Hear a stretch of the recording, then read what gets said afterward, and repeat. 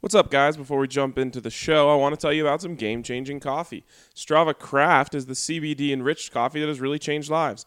Their reviews are incredible, so make sure you check them out. What you'll find is that the CBD-infused coffee has taken away long-term migraines, back pain, arthritis, IBS. It's even helped decrease anxiety, whatever it is, you name it. CBD is an all-natural and non-psychoactive ingredient, and the coffee is rich and tasty. Check it out for yourself today and receive 20% off when you use the promo code BSN2019 at checkout, and you'll get it shipped straight to your door. Let's jump into the show.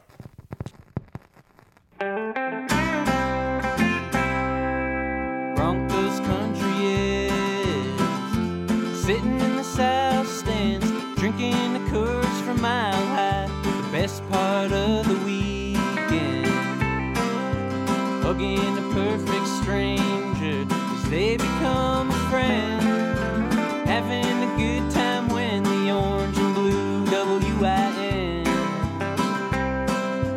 tuning in every day with the good folks down at BSN. Welcome in to the BSN Broncos Podcast presented by Elixinol. What a time it is to be a Denver sports fan, Zach. I calculated this yesterday. Today marks 14 consecutive days with a playoff game in Denver, and we already know that the Nuggets will play in Game 6 tomorrow, so that means we are guaranteed 15 straight days with a playoff game in Denver. You have got to be kidding me. Over 2 weeks of not just sports, because, you can throw in the Rockies there and probably make the streak a month up to that, but playoff, intense sports going on. And Ryan, the Nuggets and Avs are on the brink of both being in the Western Conference Finals. Both teams are one win away. Yep. I am so entirely nervous for the Avs game tonight. But I also, I shouldn't say I'm nervous. I'm anxious. But I've had this calm confidence about the Avs the last couple times they stepped on the ice. And that's kind of how I feel about tonight. Just get the first goal. That's all you got to do, in my opinion. Just calm everyone's nerves. Start playing a little more freely. I think Cale Makar does something special tonight. The Rook. Can you even call him a Rook? Heck, I don't know. Someone tweeted the other day that they were sitting next to some national media media members, and one of them said, "Holy, you know what? This kid's going to be an effing star."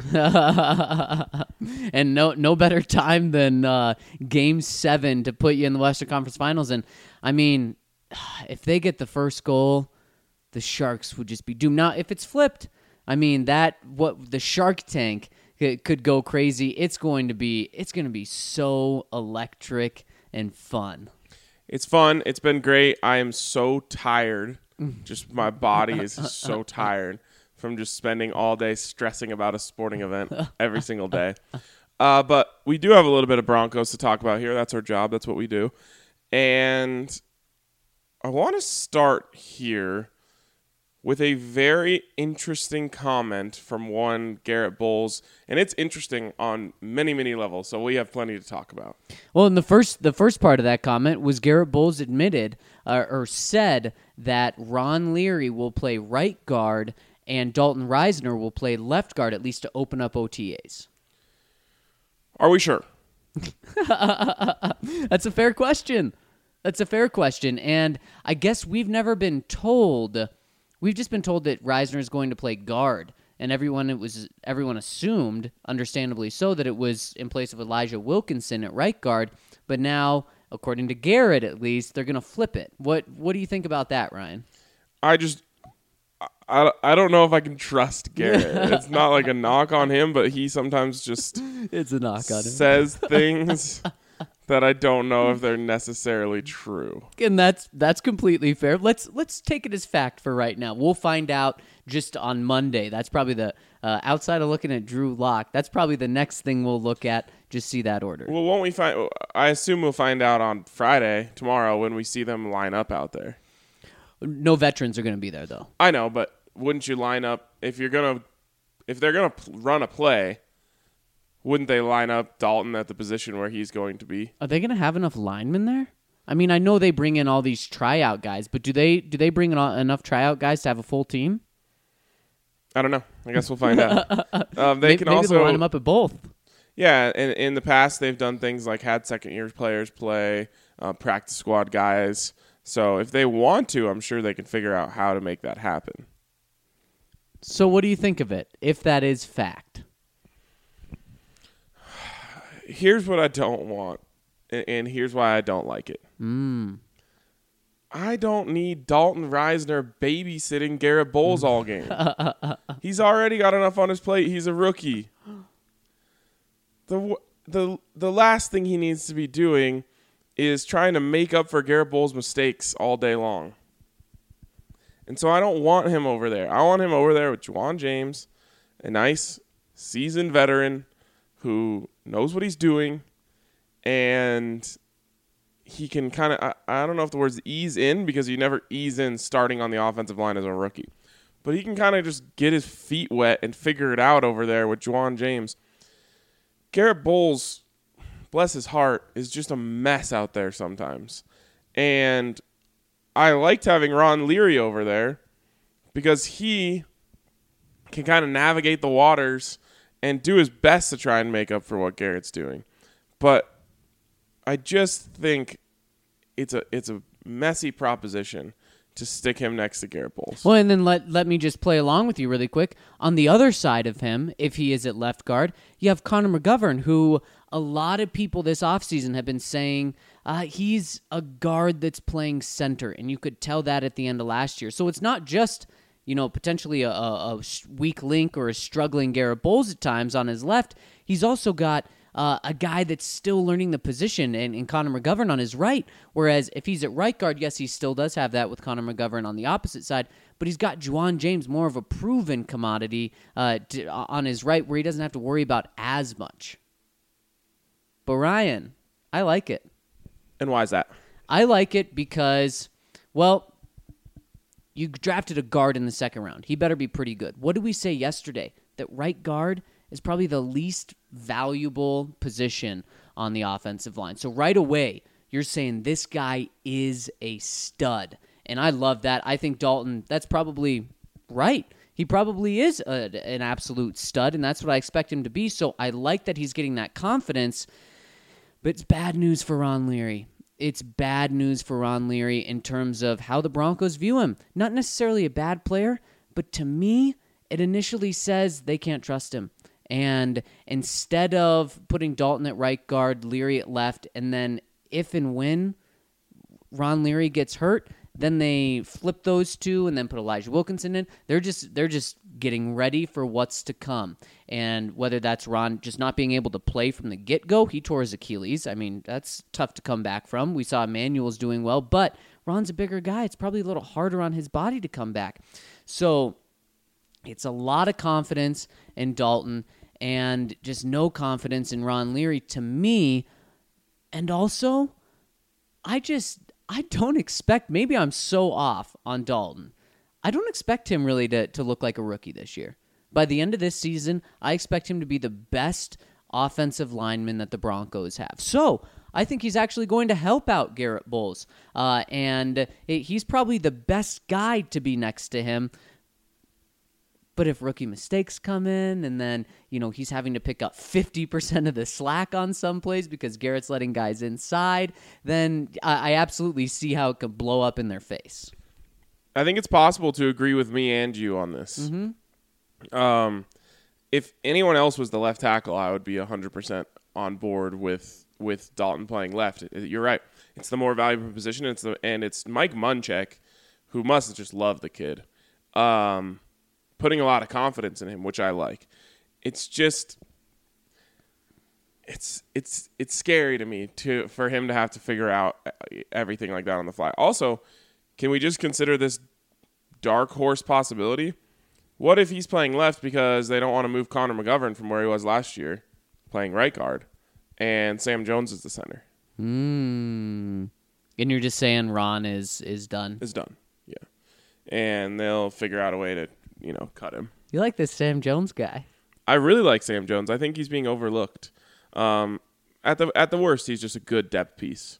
And I think he's the type of guy, I know he's the type of guy who will soak up every single word that comes out of Mike Munchak's mouth, and that makes me excited about him. But if you go back and watch his tape at Arizona State, yeah, he had his flaws. The kid can play, though. It's not as if he was a local favor pick. He reminds me of a poor man's Dalton Reisner. And when I say poor man's, that there's a huge scale of where that can be, right? I think he's, like I said, if he would have stayed at ASU for one more season, he probably would have been a third-round pick this year, potentially. So that's what I mean when I say poor man's Dalton, is just really one round back. If you're getting a guard in the third round, Ryan, let's say the Broncos drafted a guard in the third round this year, we would expect him to start, wouldn't we? Yep. And I think one thing that would have benefited him from staying, but actually benefited him more from coming out, is the number one thing he needed was his body to develop into an NFL body. Mm-hmm. He's just slightly undersized, and he wasn't overly built. 1 year with Lauren Landau, now he's built up a little bit. I think he has a real chance to make some noise on that offensive line. So who knows? I don't know where the Broncos are at on Ron Leary. Before we knew that he was going to have an injury guarantee, we thought they were going to get rid of him. Mm-hmm. So maybe that, I would not be surprised if somewhere in John Elway's mind he's saying, we can't count on this guy, so let's not. And that's fair. And so, Ryan, we think it's bad news for Ron Leary. Well, listen to what Garett Bolles had to say without specifically saying Ron Leary's name. And I'm just going to read the first part of this quote right now. He says, Dalton, he came into the building for his pre-draft visit. I know he has a connection with Connor McGovern, but when he got drafted, I was so excited. The Broncos finally got me a left guard. I couldn't be more blessed to have that kid. What? Yeah, what is right? Do you know who the highest paid player on your offensive line has been since you were brought here? Yeah, and he did play on the right side his first year in Denver. But last year, Ron Leary was over there on the left side with Garett Bolles, trying to make up for all of Garrett's mistakes and then getting blamed, apparently, by Garett Bolles. I understand Garrett being excited that they got Dalton, and I'll read the rest of the quote later. But come on, you don't have to trash a teammate in order to bring another guy up. I mean, finally got me a left guard. All I can do is shake my head. It's so short-sighted. It's not well thought out. It's just spewing.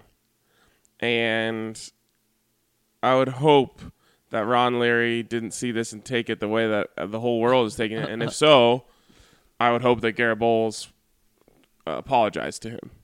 I hope it was just a slip of the tongue because, Ryan, if Garrett believes that he did not have a good left guard last year, and I understand Ron got hurt, but he didn't say, at least they finally got me a left guard since Ron got hurt last year. No, there was nothing like that. If Garrett believes that all of his struggles have been because he hasn't had a left guard next to him throughout his career, massive question mark and concern, even more than there already is. That has Paxton Lynch written all over it. It's everyone else's fault. Right. I've been doing great. The Broncos.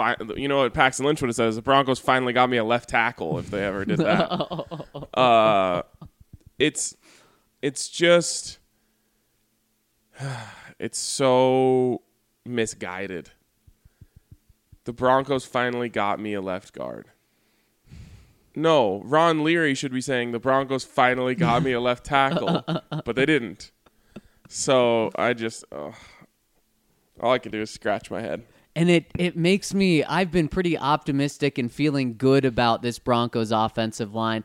And that comment and having to think about the struggles and thinking about Ron Leary's injury and maybe how the Broncos truly view Ron Leary coming into this season makes me take a step back and think, what is this offensive line? I mean, Juwan James, he's going to be average kind of at worst. I feel like at worst he's going to be an average right tackle, which is fine. I mean, that's a huge upgrade. And I think there's like 20 teams who wish they could have an average right tackle. Exactly. Which and maybe means average is thrown off. Because right, exactly. And I think he has a chance to flirt with top 10. Is he going to be the best right tackle in the league? I'd be crazy to say so. But you feel good about right tackle.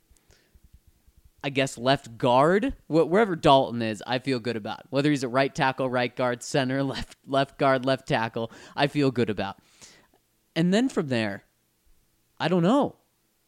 I built an argument in my mind that I was counting on Ron Leary, and maybe that was foolish of me because he tore his Achilles before Emmanuel did, and we haven't seen any progress of him running or doing anything like that. So maybe I shouldn't be as optimistic.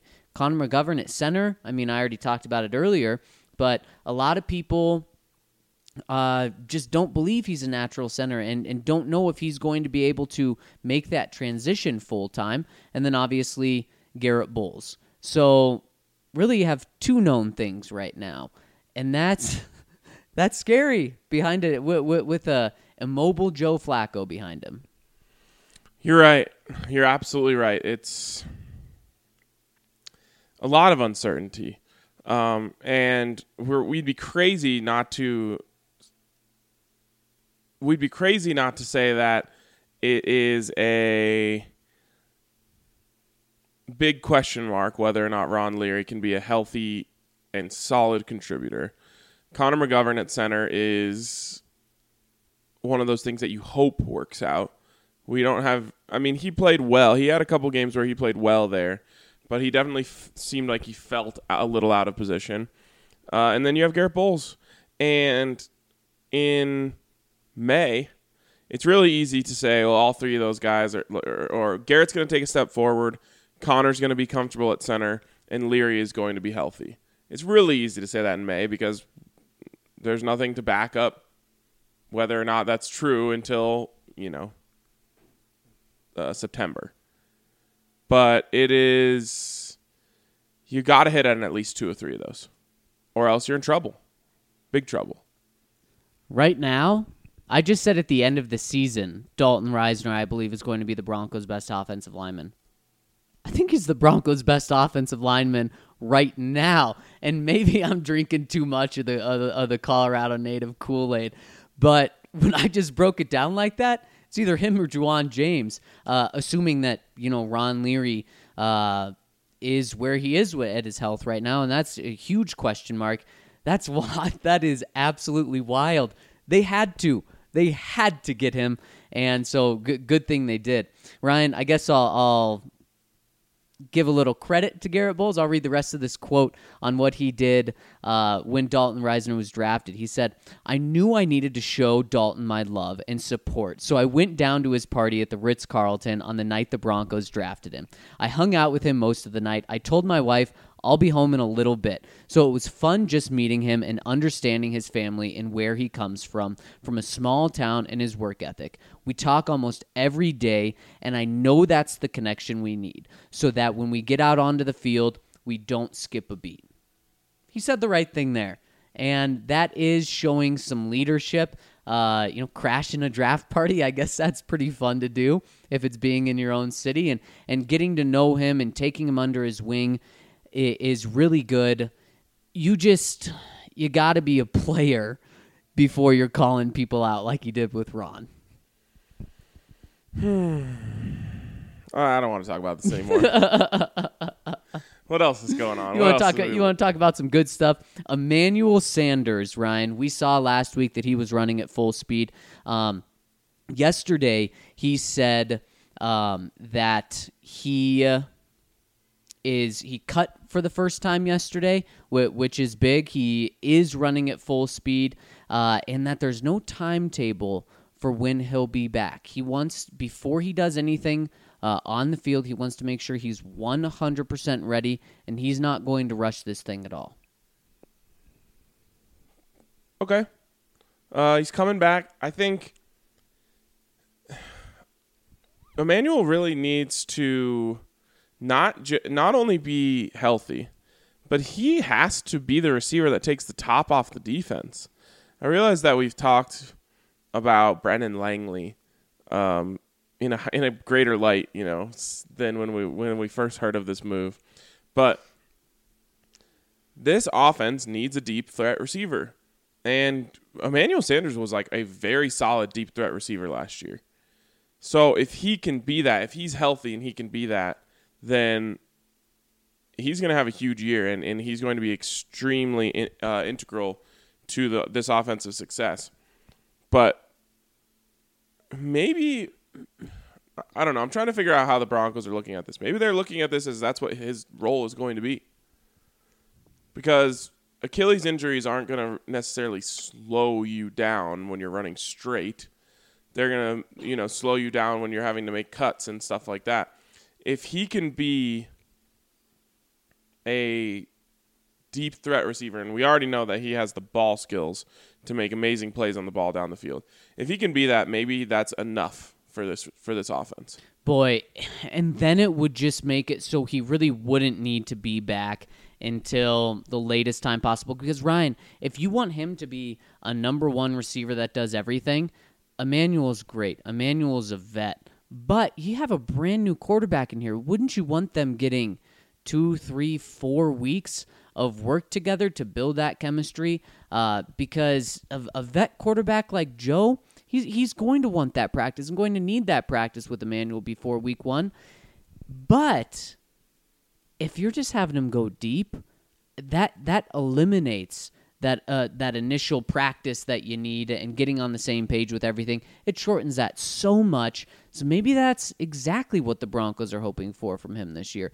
And puts a lot of pressure on Deshaun Hamilton.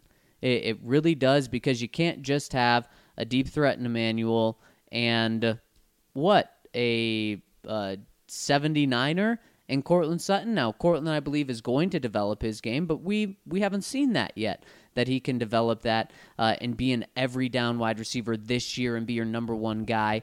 So let's say you have a deep threat in Emmanuel and a 79er in Cortland Sutton. You're going to really need another option, because if that's all you have, then defenses can work around Noah Fant. It's true. I think Cortland Sutton will be much more than a 79er.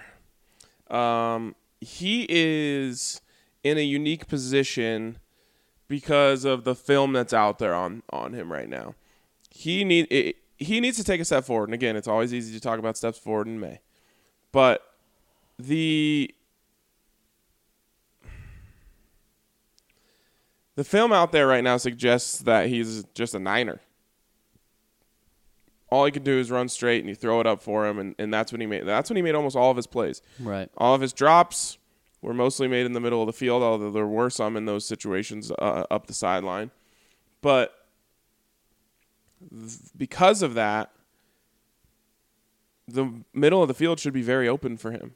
Because guess what? When you have a 5'11" corner having to cover him, knowing that the biggest threat to them is downfield, they're going to take a step back. And that's going to allow him to have a lot of success on slants, a lot of success on comebacks especially, and drag routes, whatever it is underneath, because teams are going to play him, especially corners, are going to play him a little bit off. If he can become a more refined receiver, which, by the way, when the Broncos drafted him, they told us that he wasn't refined. We were, I guess, fooled a little bit in training camp, because he looked pretty darn refined to me then. And then he got on the field and he didn't look refined. If he can refine himself and learn how to run the full tree, he can be this team's number one wide receiver from week 1. I think so too. And with Emmanuel, I think everyone just got so excited last week when he posted that video of him running full speed for the first time. And he still has, 4 or 5 months until week 1. So everyone got so excited. He kind of pumped the brakes yesterday. I'm not worried about him. I do think he'll still be ready by the start of the season. But Ryan, we'd be remiss if we didn't mention this is a contract year for Emmanuel. And what happens on contract years? You don't want to go out there and put bad film on tape because you're playing at 80 or 85%. Emmanuel's going to want to make sure that when he's out there, he's putting the best film out there, because he said if he didn't tear his Achilles, he would be wanting a new contract right now, just like Chris Harris Jr. So he's going to be chasing the money next offseason. So that's going to be important to remember in this. Is he a team guy?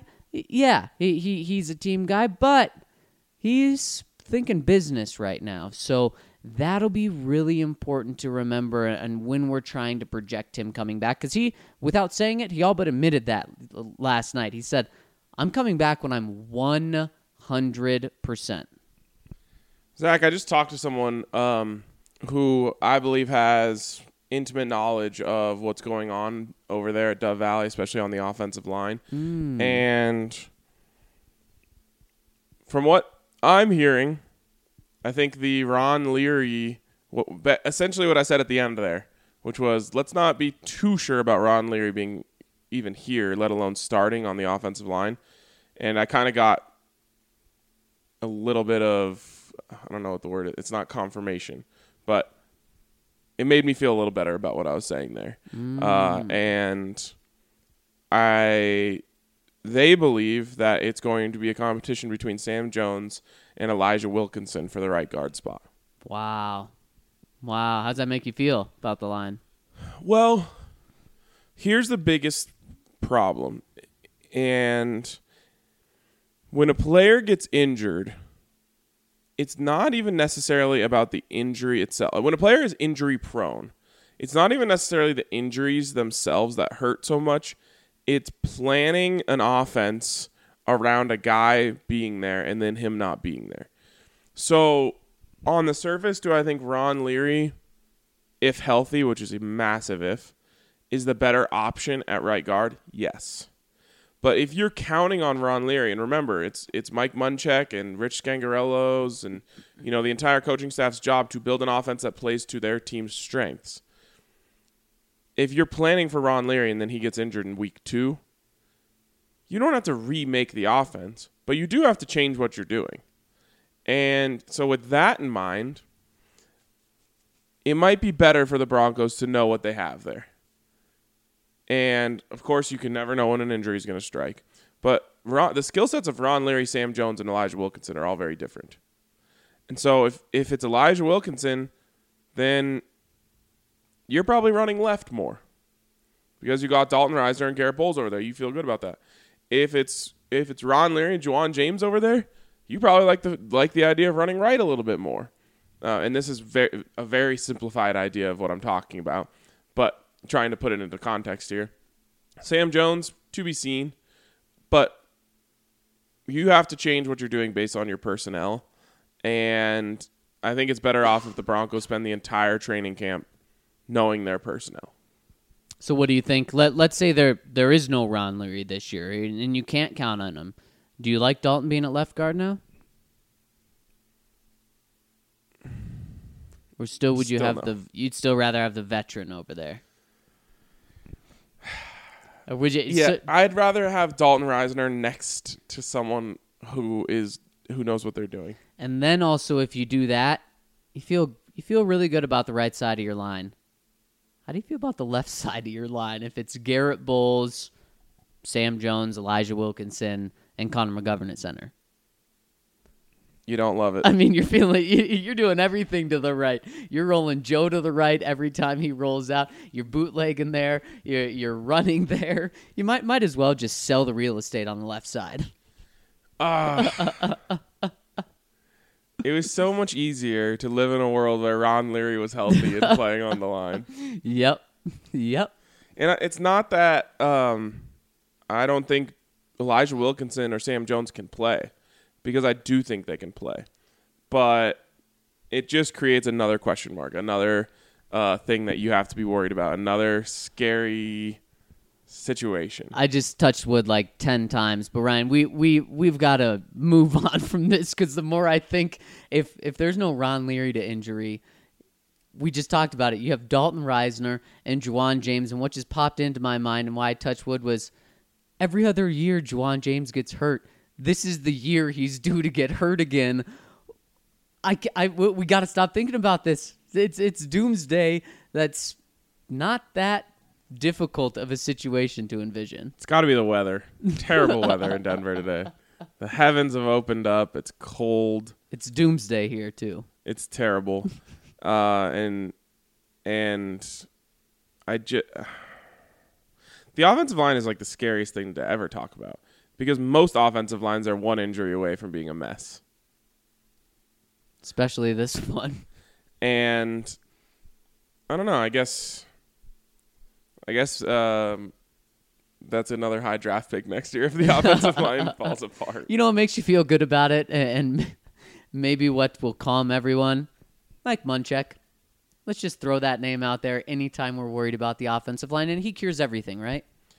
I mean, he turned 3 undrafted guys into all pro players. Yep. So he definitely does something well. Mm-hmm. And that's coaching offensive line. So, yeah, you're right. Maybe they can help him out. Maybe this offense will help out the offensive line a little bit. Maybe Joe Flacco being a veteran back there and not looking like he had no idea what it looks like to be a franchise quarterback will help this offensive line. But maybe we do. I mean, not maybe. We have to start living in a world where the Broncos are starting a young guy at one of those guard spots opposite Dalton Reisner. Exactly. A young, inexperienced guy that is either undrafted or a 5th-round pick. Yeah, we better start believing that. Oh, exciting times, exciting times.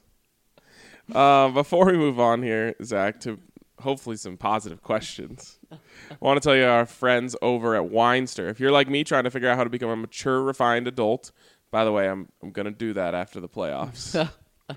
Or you just really like wine, you got to check out my friends over at Weinster. Weinster is an innovative online direct-to-consumer wine club connecting wine drinkers with more than 110 of the best wineries in America today. What makes Weinster special is the majority of the wineries they work with are too small to attract the attention of retailers.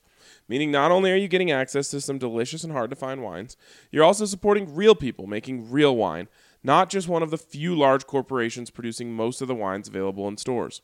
With Weinster, all you got to do is sit back and relax as they curate a hand-picked shipment from the best small wine producers in the U.S.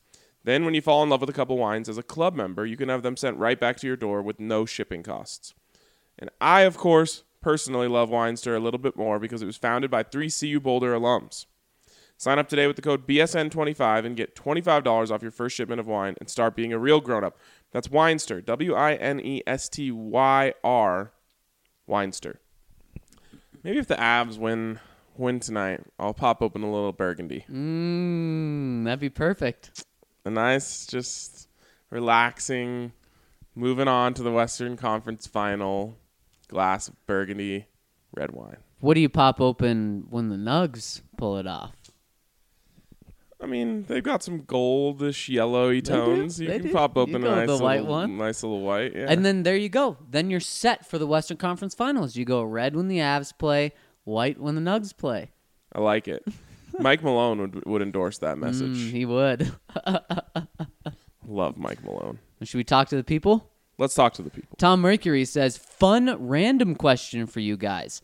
In any sport, who would you want to be the smartest guy in your organization? The owner, GM, head coach, or the team's best player, or someone else? It's a really good question. It is. I want to go with GM. They are the master hand. They control almost everything. And if you have a genius as your GM, then I think you have the greatest chance of success. And also that genius GM is going to make sure that you probably have some smart players as well. I'm going to go head coach, and I'm going to point to one guy for this, and that's Bill Belichick.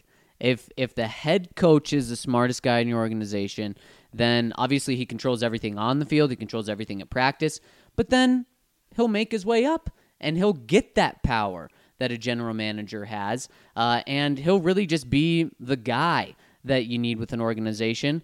I thought about going the best player on your team, but then Ryan, I thought about Peyton Manning. He was obviously the best player on the Colts. He was the smartest player within that organization.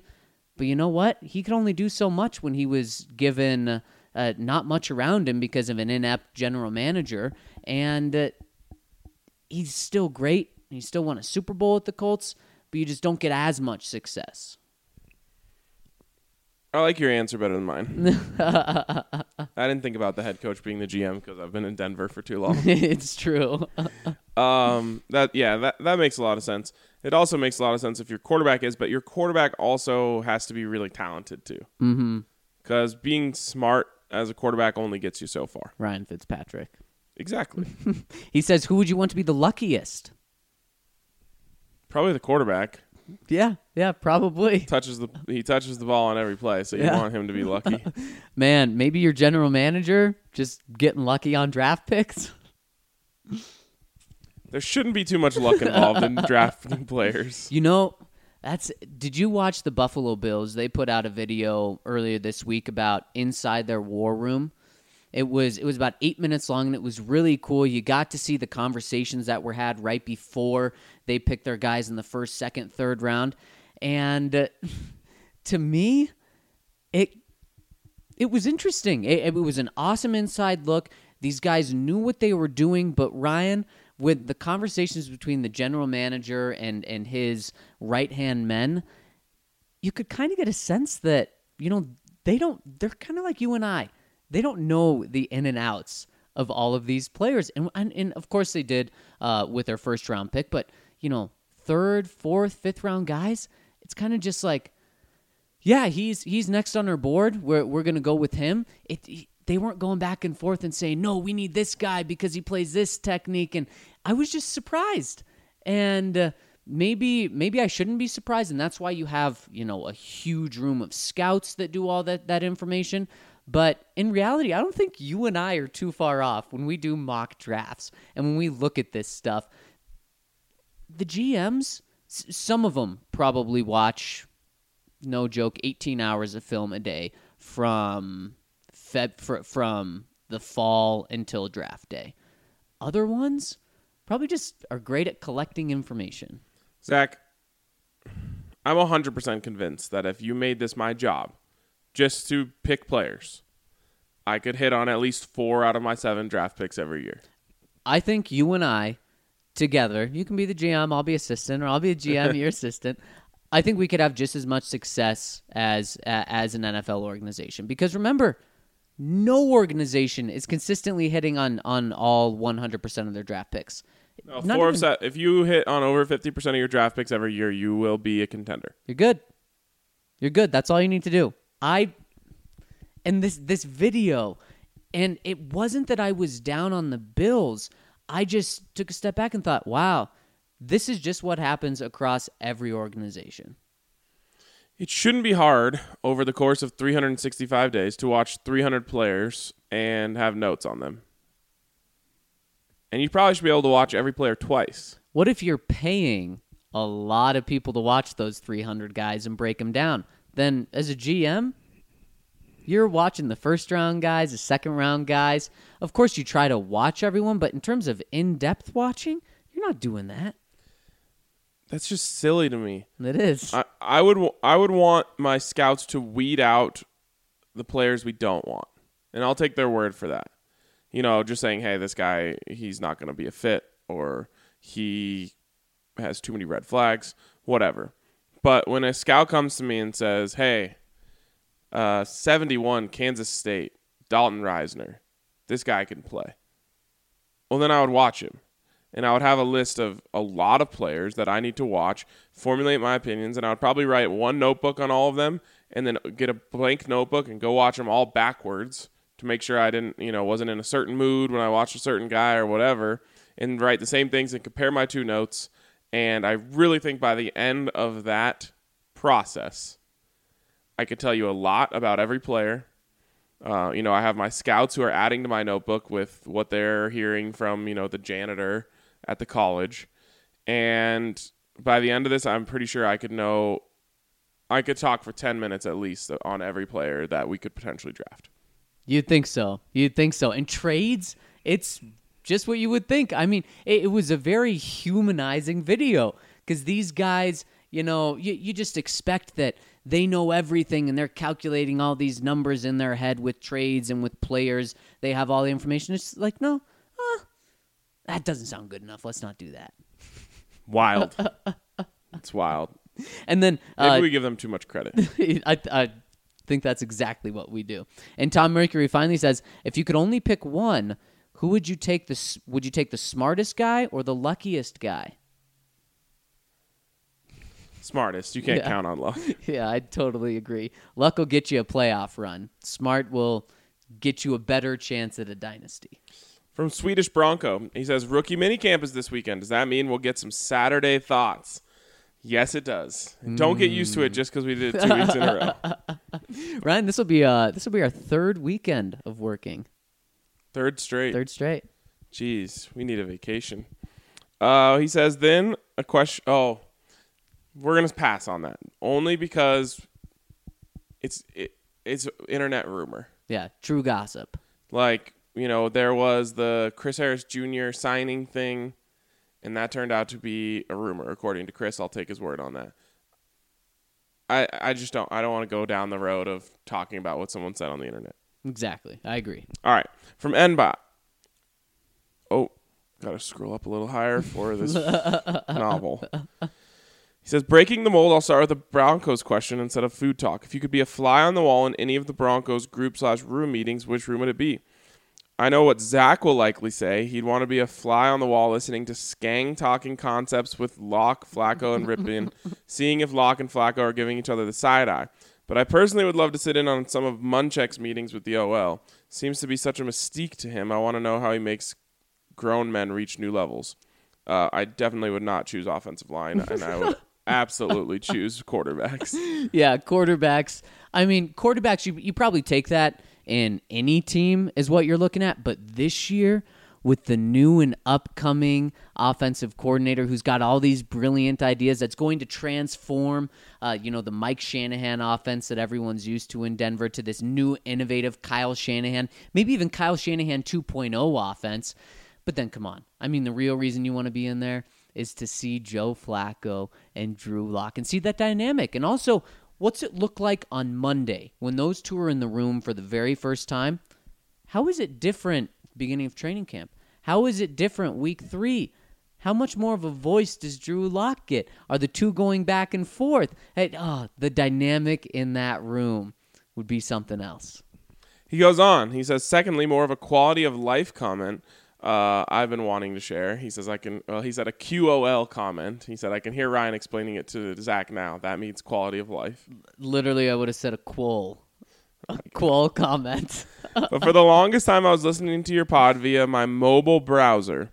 Being an Android user, I don't have iTunes and don't want to mess with third-party bloatware or a paid podcast app. Let me tell you, it was far from ideal. I finally found a solution by downloading Google's newish app called Google Podcast. I couldn't be happier now, and I'm sharing this in hopes that you tell your webmaster to update your pages for others' benefit as well. I can't be the only previously frustrated Andrew. I'm not sure what he means by that. I don't know either. Every podcast has the link to iTunes, Stitcher, Pocket Cast, and Spotify. We can probably get the Google one in there as well. But I think you were one of the very few. Actually, I know based on the numbers, you were one of the very few listening in the web browser. With that being said, if you are like Nbot and you want to, and you don't want to download an extra app to listen to the podcast, just use your BSN Denver app. You can play podcasts right out of the BSN Denver app, and you can close your phone. You can, go read the rest of whatever's on BSN and still have the pause button down there. We've really tried to work to make the app more user-friendly for listening to podcasts, and we're only trying to get better and better on that. So that's an option as well. And I know what you mean about it. It could be annoying listening to it on a browser if you close anything. The app is much better. Absolutely. He goes on at the end here and says, if you're ever having a keto-friendly cold snack...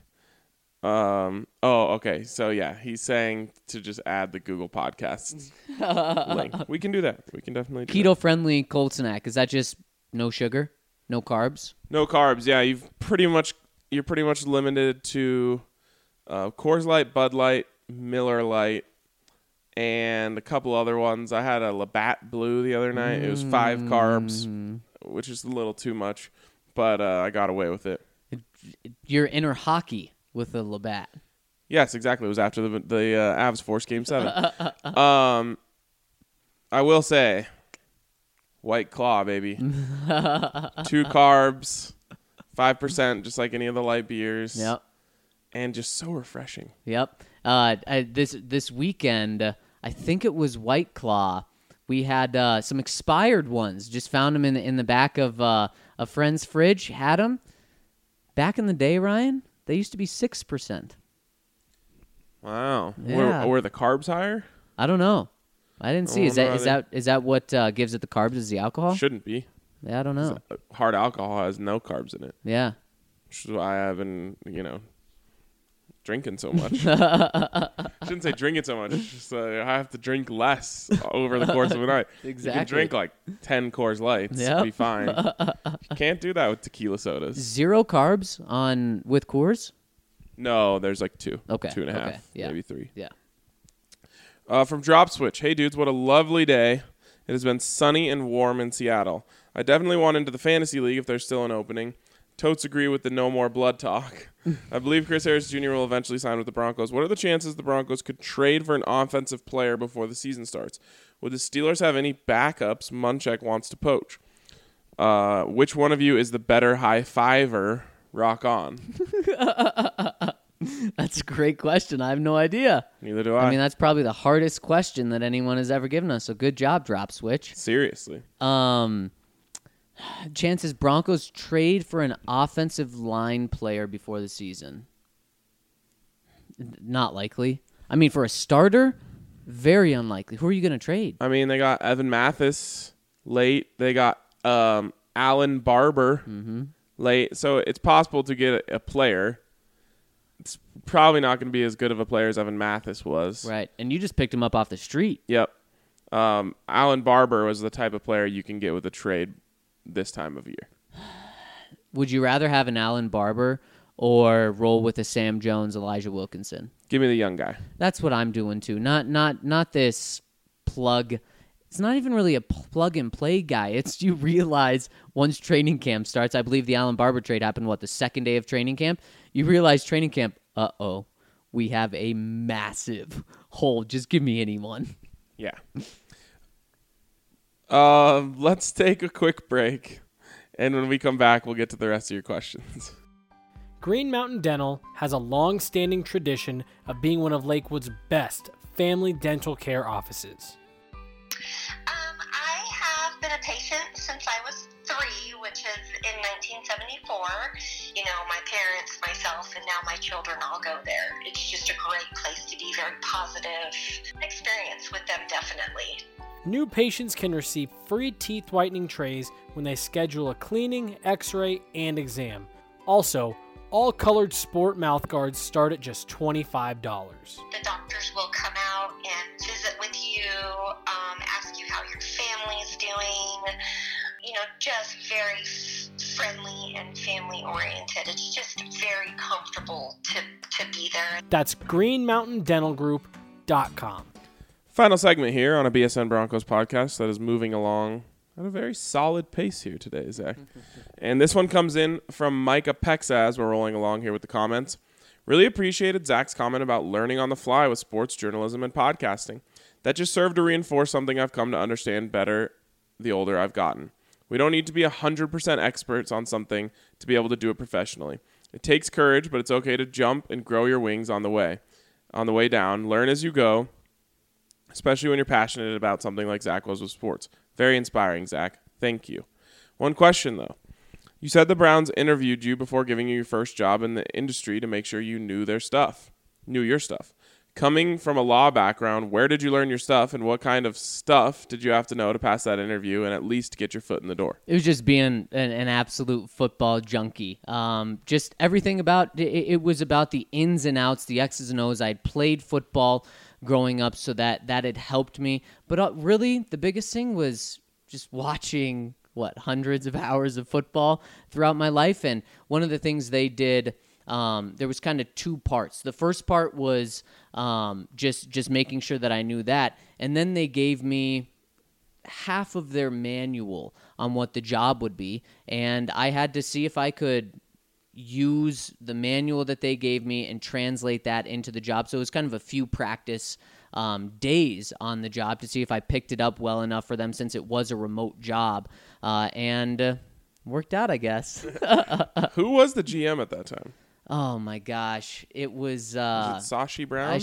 No, it was right before that. I should know this. It was a former player.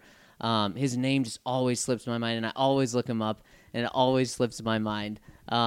It was. I'll think of it later this podcast and shout it out there. All right, sounds good. But Micah, I wanted to say this yesterday. I truly believe. Thank you for that comment, by the way, and Nihalo for asking it yesterday too. But I truly believe that anyone can, as silly as it sounds, do their dream job. And this is what I wanted to do.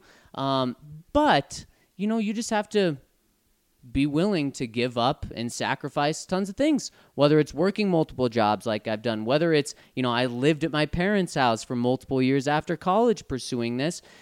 If you're willing to make sacrifices, then you can do it. I mean, I didn't have any background in this, and I said, it's what I want to do, and I'm going to do anything to sacrifice it. Lived at home, multiple jobs, side jobs, anything I could do, and the grind still goes, and I think that's the case for so many people, so I really believe if you're 18 and want to get into this, then just be willing to sacrifice a lot. One of our good friends, Zach Bai, who's fantastic on the radio. I believe he worked in construction for 10 years while he did radio gigs on the side, and finally got it, I think, 30 years old. And that's what you got to do. You just put your head down, willing to sacrifice anything, and I believe anyone can do this. If you want something bad enough, you will find a way to get it. Yeah. That's how I believe in. And to Micah's point about not needing to be experts on something to do it professionally, Brandon Spano and I certainly weren't experts on running a business. Right. I mean, we didn't know anything about running a business, to be quite frankly honest about it. Yeah. And we started a sports network because we knew sports. Mm-hmm. And figured everything else out on the way. And guess what? We figure something else out every single day. And you believed in yourself, and you fake it till you make it, right? Absolutely. We knew that we wanted to create the best. All we knew was we wanted to create the best sports coverage in Colorado. We just figured if we want it bad enough, we'll figure out a way to do it. We figured it out. And what, 2019, so 4 years in? Yep. 4 long years. I mean, there isn't a day where we don't have to learn some new lesson. Oh, yeah. And it makes for a challenge, but it makes it an awesome challenge. Yeah. And when you solve the next puzzle, it makes it even that much more rewarding. And we're every single day we're trying to figure out another way to make the business run more smoothly, to make more money. So everyone that has sacrificed, like Zach or myself or Brandon or anyone else who works at it, can get paid more. Like there's always another challenge around every corner. But to your point, you don't have to be expert to do it. You just have to love it and really want it. And we're so pumped that all of you guys are on board with us as a BSN company and riding with us on the podcast as we figure this thing out. And just continue to deliver what we believe is the best Denver sports coverage out there. And it's not possible without you guys. Like, we went in with this blind faith of if you build it, they will come. But that didn't have to happen. And it's because of every single day, all the comments that we get from you guys talking about, how we make your workday better or whatever, like that validates everything we've done and all the sacrifices we've made. So thank you guys. Moving on here from Vertical Socks. He says, Ryan, after listening to you talk about going back to the Senior Bowl podcast to hear your contemporaneous comments about the players drafted, I decided to do so. Dang, I can't believe I forgot to do that. It's been so busy lately. On the episode for the first day of practice, you're asked at the 42-minute mark about whether Drew Lock will fall out of the first round, and if so, should Denver move up in the second round to get him? It's so funny because I texted you guys about this when I heard this exact point on the podcast, and I was like, well, I guess I was wrong about this one. You said, here's what I'll say. If a quarterback starts to fall in the first round in terms of their buzz and ends up in the second round in terms of where they're going, you don't want him. Because there's something that's gone wrong with a quarterback during the draft process. The good ones, because something's gone wrong. Quarterbacks during the draft process, the good ones only go up, up, up. It's very rare you see a guy go down because of, Drew Lock was being talked about, the number one overall prospect last year at this time for this year. If for some reason he's to end up in the second round, it would not be a good sign and not a guy you'd probably want to take. He goes on and on and on and on about how wrong I was. That'll happen in this industry. Yeah, you talk for 2 hours a day about the Broncos, you're probably going to say something wrong. Next year, I'll stand by that opinion again. I will say if a quarterback falls, something probably went wrong. Here's what I think went wrong is teams decided they were out on this year's quarterback class, except for a few teams that loved a few specific guys. Those teams were the Arizona Cardinals, who absolutely loved Kyler Murray. They were the New York Giants, who absolutely loved Daniel Jones, and the Washington Redskins, who absolutely loved Drew Lock. I don't think anyone else in those areas was in love with any of those guys, including Drew Lock, of course. Also, the buzz around next year's quarterback class really changed things for a lot of teams. A lot of teams are thinking we can wait. We can wait one more year with the guy that we have and address this need or perceived need next year if it doesn't work out this year with the guy we have. And in the end, Drew Lock was the one guy who teams weren't in love with. So the Broncos were in love with Drew Lock, but they didn't have a first-round grade on him. They didn't have a first-round grade on any quarterback. They were as low on the class as everyone else is, but they still loved Drew Lock. He was their number one guy, but they made a promise to themselves, we're not going to reach on Drew Lock in the first round. What resulted was the Broncos seeing him there fall far enough to where they felt comfortable taking him, where he was one of the top guys on their board or the top guy on their board at 42. They jumped up and took him. I don't think Drew, and correct me if you can come up with anything, Zach, I don't think Drew Lock did anything to make his stock fall. And that's what I was talking about on that podcast is someone's done something to make their stock fall. Either they didn't impress at the Senior Bowl, they messed it up. They didn't impress at the Combine, they messed it up. They did something wrong in their interviews, which turned people off. They had an off-the-field incident. Essentially, when I was making that comment, what I was saying is something has gone wrong. Again, correct me if I'm wrong. I don't think anything ever went wrong for Drew Lock. No, just the chips didn't fall in place, which is very rare for a quarterback to have. And Ryan, we diagnosed this after the draft. All the Broncos needed was the Raiders to pass on them.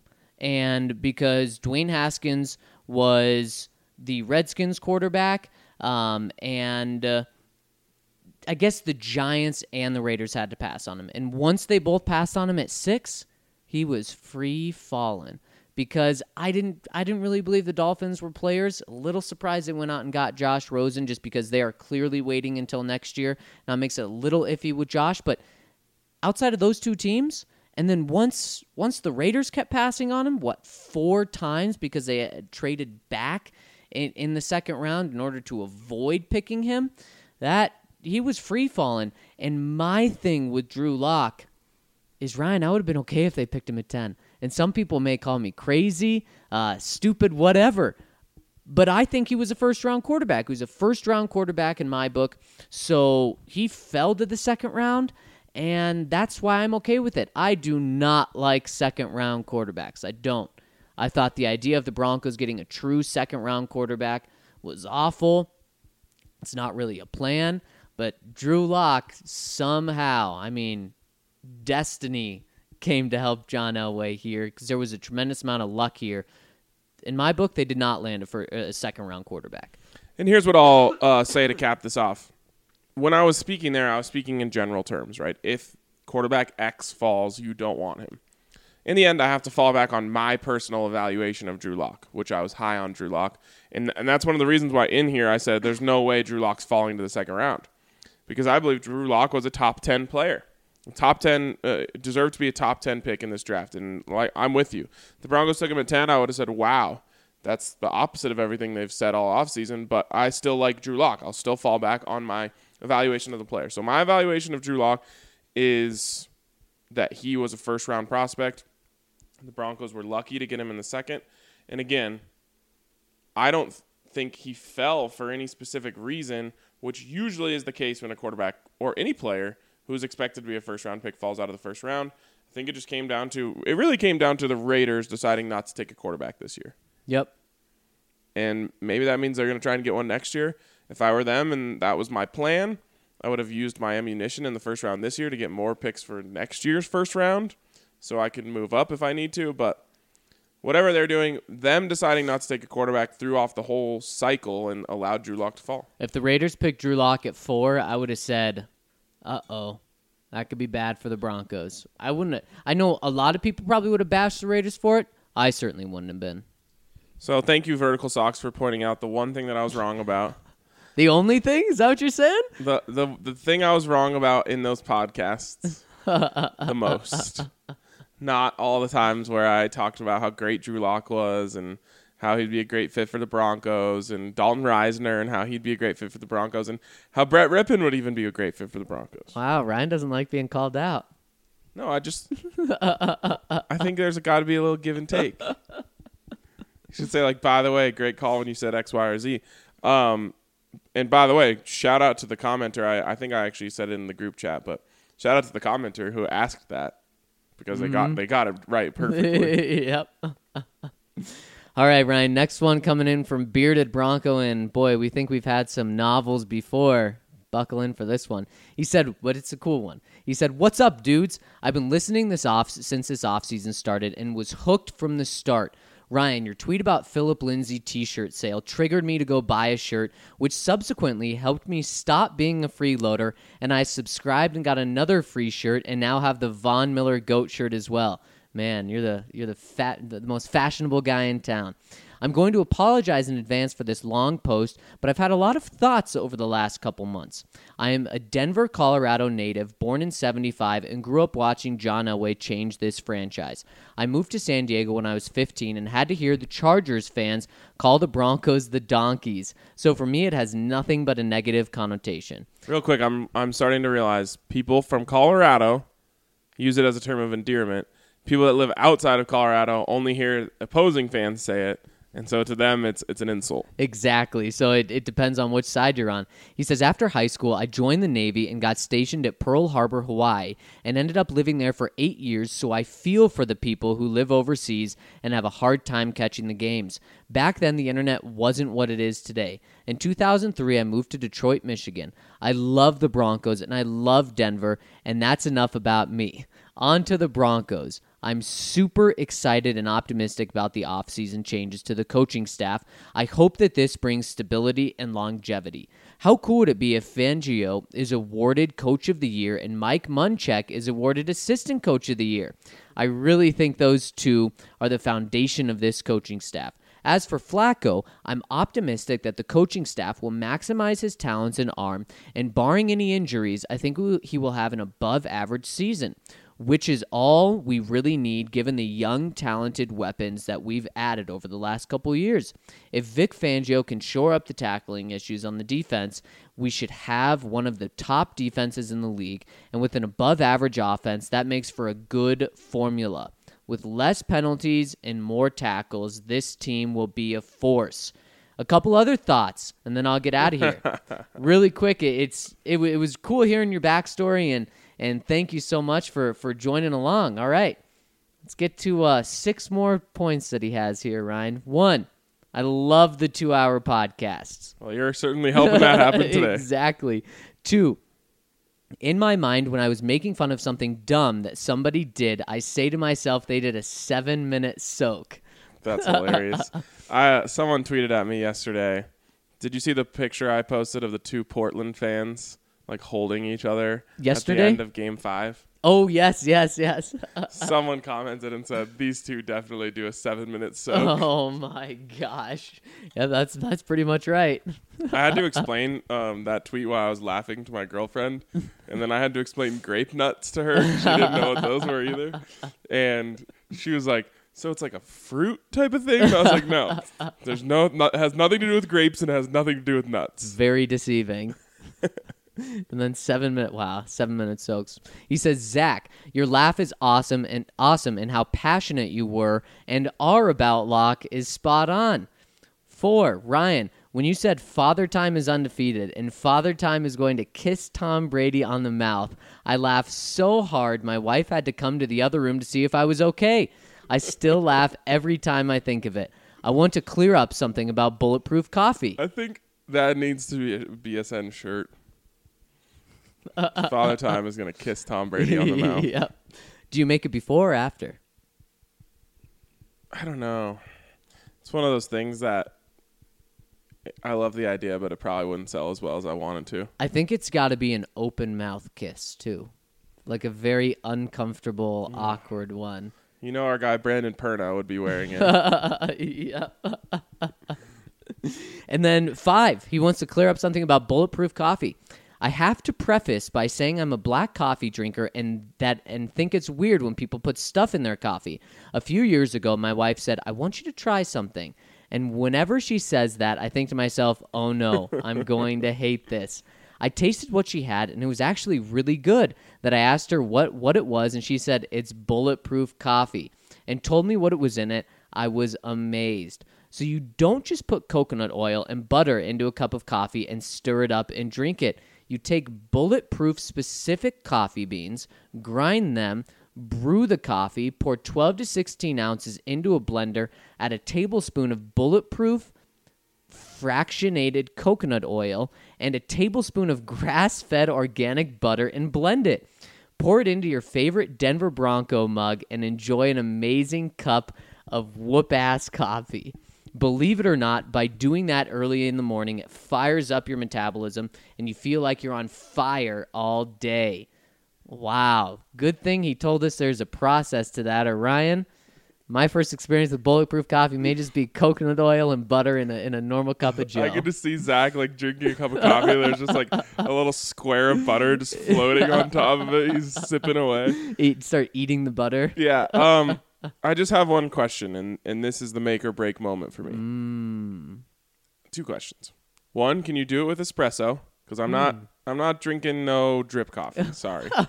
Do you ever drink drip? Nope. I mean, I guess like when we're at Broncos and they have that crappy drip coffee, or sometimes when I go to the BSN office, there's some coffee there that also sucks. I'll drink that in desperation. But I have a espresso / drip machine, and I've used the drip part like once. So, can you do it with espresso? 2, and this is a big make or break moment right here. I know what it is. After you blend it up, which just sounds so weird to me, can you pour it on ice? Why not? I'm a little afraid that the fats are going to, what's the word? Coagulate? Yeah, good job. I'm afraid that the fats are going to coagulate. Would it be a non-starter if it has to be hot? It's over. It's done. I'm not drinking hot. And again, I'll do it in desperate moments. There's no chance I'm starting my morning with a hot coffee. And I think I've only seen it hot. Doesn't mean it can't be done cold, but I think traditionally it is hot. I'm assuming what will have to be done, and it's probably already been done somewhere in like Portland or something. Probably. Is you have to like have a special blend pre-made, kind of like in a thing that you just pour over ice. Right. Yep. I think so. That's not going to work for me. But I appreciate all the insights. He says, you guys are amazing. Keep up the good work. We really appreciate it. And we really appreciate you, Bearded Bronco. Thanks for joining us and welcome aboard. I picture Bearded Bronco, and I realize he's not like I'm not even going to say what I was going to say, but I imagine him just being such a hipster. He's Bearded Bronco drinking bulletproof coffee. He drinks it black typically, Ryan. He's got a flannel, a nice beard, good beard. And, listening to like dang it, I forgot the name of that band. Gregory Alan Isaacoff. That's not hipster. Unless that wait, now I'm thinking about myself. I've got a beard and I listen to Gregory Alan Isaacoff. You drink black coffee? I do drink what is it with hipsters and coffee? Because that also, I fall into that group as well. That is a huge... Wow. Did you just realize something about yourself? But I don't wear flannels. And I don't ride like the bikes without the brakes. Yeah. Yeah. I have nothing against hipsters. And you don't like Portland right now? No. At least it looks right like now. Portland outside. It does. I'm sure Portland's dope, honestly. I've never been there. But not now. You can't say that now. Don't say that out loud. San Jose is not that dope. I've been there. I can confirm that. What is that band I was thinking of? Neutral Milk Hotel. Oh my gosh. Wow. That sounds like a hipster band name. Oh, yeah, for sure. All right, next one here is from Broncos fan since 84. Love you, Bearded Bronco. Do you think Locke can supplant Flacco before the first game of the season like Russell Wilson did against Matt Flynn? Yeah, this is the kind of talk I want to talk about. I believe if he works on his footwork before mandatory minicamp starts. Yes, he will need to put in tons of time, and as I've heard from multiple people, he is one of those players that puts in the work. I'm hoping he can, as I don't think putting himself into the fire will be detrimental to his overall learning. To the contrary, I actually think it might help him in the long run if he plays early. If, like I said, he works on his footwork a lot during the time he has off. Yes, he is the type of guy to put in the work. I completely agree with that. Ryan, I think that Pete Carroll and the Seattle Seahawks coaching staff was completely open with Russell Wilson overtaking Matt Flynn. Obviously, that was the case. I don't think that's going to be the case in Denver. I don't think the Broncos would let that happen. And I don't know if we said this on air or after. They may make Drew Lock the third-string quarterback to open OTAs. They may make him the fourth-string quarterback to open OTAs for you and I to say, no. Come on, guys. You need to cool your horses down. That's not going to slow us down. We know he's not going to be the fourth-string quarterback. We know he's not going to be the third-string quarterback. But they may do that to just send that message out there that Joe's in his prime. And so what does that mean for after the first day of OTAs? I don't think the Broncos will let that happen come week 1. There's one way. And it doesn't necessarily have to do with Drew Lock. Drew Lock has to do all the things you said. He has to be amazing. Joe Flacco also has to suck. That's the only way.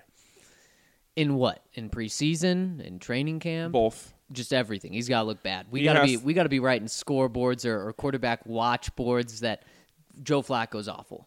Right. And we're saying like, man, another 8 out of 10 day for Drew Lock and another 4 out of 10 day for Joe Flacco. I mean, we're just saying like, holy cow, the defense is just eating Joe Flacco alive. He can't do anything back there. He can't complete passes. It's not going to happen, but that's the way it would. Let's say Drew Lock goes 9 for 10. I mean, on the scoreboard, he gets 9 out of 10 every single day, and Flacco's at a 6.5 or 7. That's not going to be enough. Because, no. And I think it has to be weighted as well based on the side that they're going against. And I think Joe is going to be, at least a 6, especially in training camp. A veteran going up against this new defense and learning new things. He's going to be good enough. And Ryan, saying all of this, I don't like it. If you think Drew Lock is the best quarterback, then allow him to take that job and run with it. I don't like the idea of being closed-minded. Saying that, I think Joe Flacco is going to be the better quarterback in training camp, just like Trevor Siemian was the better quarterback over Paxton Lynch. It's Joe's the veteran guy. He's going to pick this up a lot quicker. He's going to be a lot more comfortable. So I don't think the Broncos are going to have to make that tough decision. I don't either, and I don't. It just comes down to that. Joe Flacco is going to look great in training camp. I was just thinking, what if we did you take AP classes when you were in high school? Yep. Bet you did. I did not. But maybe that's how we grade it. If you're going against the first team, you're taking an AP class. That's perfect. That's what we're going to use. Like Golf Guy chimes in and says, to preface my question... he's coming to the BSN Open. Yep. I'm excited for this season and the future, but for the purpose of discussion and to challenge you two rock stars, If Denver repeats its win total of 6 this year, what do you think will be the cause/weakness that leads to this? Joe Flacco. Yep, quarterback play. And you hope they don't land on 6, because if they are 4 and maybe that's fine. They're 4-10, and Drew Lock comes in and wins them 2 out of 3. Yep. Or just goes 2-0. Or 2-0. Yeah, 2-0. That would be, boy, that would, a 6-10 season would feel much better. But the first 14 weeks. Oh man, if they're 4-10, shame on everyone for not pulling the plug earlier. Seriously. I've said it, the 3-game losing streak. 0-3 could be enough. Yeah. It should be. What are you waiting for if you're not making the change at 0-3? Somehow just thinking that you can go on a 4-game win streak and be above 500? Please not another one of those, please. Our job is so much more fun when they win. Trend in the right direction by at least 2 games, so at least be 8-8, or bring Drew Lock in and go 3-8, but then Drew Lock comes in and goes 5-0. It's kind of weird that the overall fun of our job is entirely dependent on something we can't control. Yep. Like, where else would it be like that? It's Right. like, I don't know, if you work at like Nordstrom, is like the fun dependent on whether the company has a big month? I don't know. I don't think so. Yeah, it'd be you. It's just like your coworkers. Yeah. And in the end, we have fun. We Right. find a way. Yeah. But I mean, they're coming off a 6-10 season right now, Ryan. yeah, we have plenty of fun. But in the end, it's so much more enjoyable when the players are in a good mood. It is. It's just, I mean, think of it. I've used this analogy before, but if like you could choose whether or not the people that you have to go work with every day are in a good mood or a bad mood, you would always choose good mood. Mm-hmm. Yep. Unfortunately, we don't get to choose that. From Minnesota Paul, he says, "Hey guys, thanks for the best draft analysis in the business. You guys rock. We thank you for rolling along with us." He said, "My family has decided to raise ducks this summer. I convinced them that we should name all of our ducks after Broncos players. So far, we have Von Biller, Eric Ducker, Wes Wadler, Ed McQuackery, Jake Tailfeathers." Wow. Jake Butt? Yep. Jake Butt. Nice. And Steve Inwater. That's Yep. fantastic. Those are great. We are currently debating between Drew Flock or Joe Quacko. I feel like we can only have one or the other. I'm curious to see if the BSN community has any other name suggestions. We have a Bronco duck in the BSN community, so I'm hoping we can get some help naming our Bronco ducks. Thanks in advance. Wow, Minnesota Paul. You guys are bringing your A game on the comments today. This is right up your alley. I want to raise ducks. Sounds fun. Well, first of all, Joe Quacko is a much better pun than Drew Flock. Yeah. Although that's Drew good. Flock is pretty good too. It is.